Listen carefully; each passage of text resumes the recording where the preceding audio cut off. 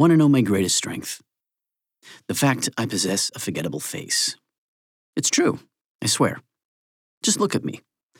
Late 30s, white suburban American male. I am the human equivalent of a toast-sliced loaf of white bread. A caricaturist would struggle to find a single feature they could exaggerate on this head of mine. And quite frankly, I wouldn't have it any other way.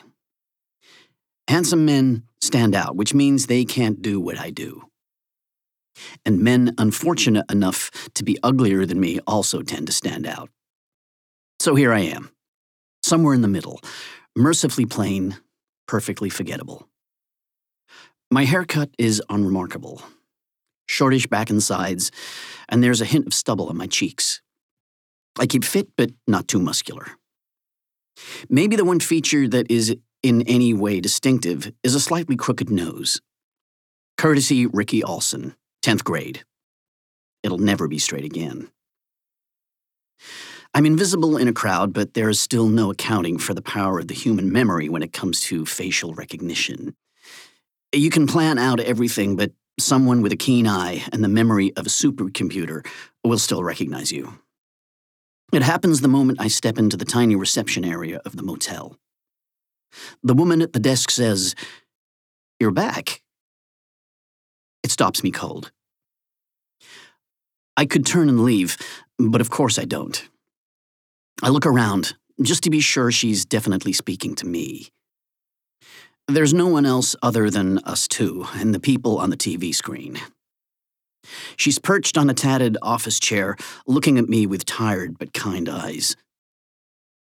"I think you got the wrong guy," I say, trying my smile on her. "I don't forget a face. You stayed here before. 2-3 years ago."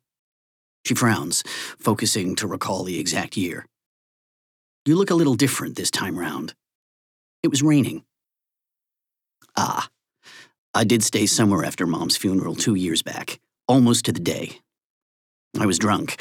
I paid cash, left as the sun was still rising, walking out to the highway where my car was parked. I didn't look back. Mom never told me how bad her lungs had gotten. I should have visited more. I know that now. We spoke a lot on the phone, her mostly calling me, but it wasn't the same as hugging her and seeing her face in person. If only I'd moved her out near me, but she never would have left Manson, and we couldn't have afforded a retirement home in the city. I can barely afford my one-bedroom walk-up in a neighborhood the real estate agent optimistically called up-and-coming. There were only a dozen people at Mom's funeral, mostly from the home she was in for the last few years of her life. But there were also some familiar faces. When I saw Kay, I was flooded with memories of sitting out the back of her salon with the stacks of old gossip magazines and hair rollers, waiting for Mom to finish work.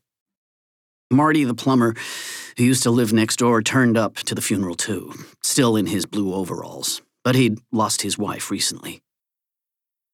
For someone to live for 60 years in one town and have so few people show up to her funeral, that was the saddest part of it all.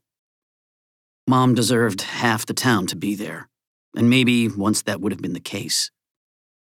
It was my fault the funeral wasn't teeming with mourners. Maybe they'd earthed their pain and anger through her,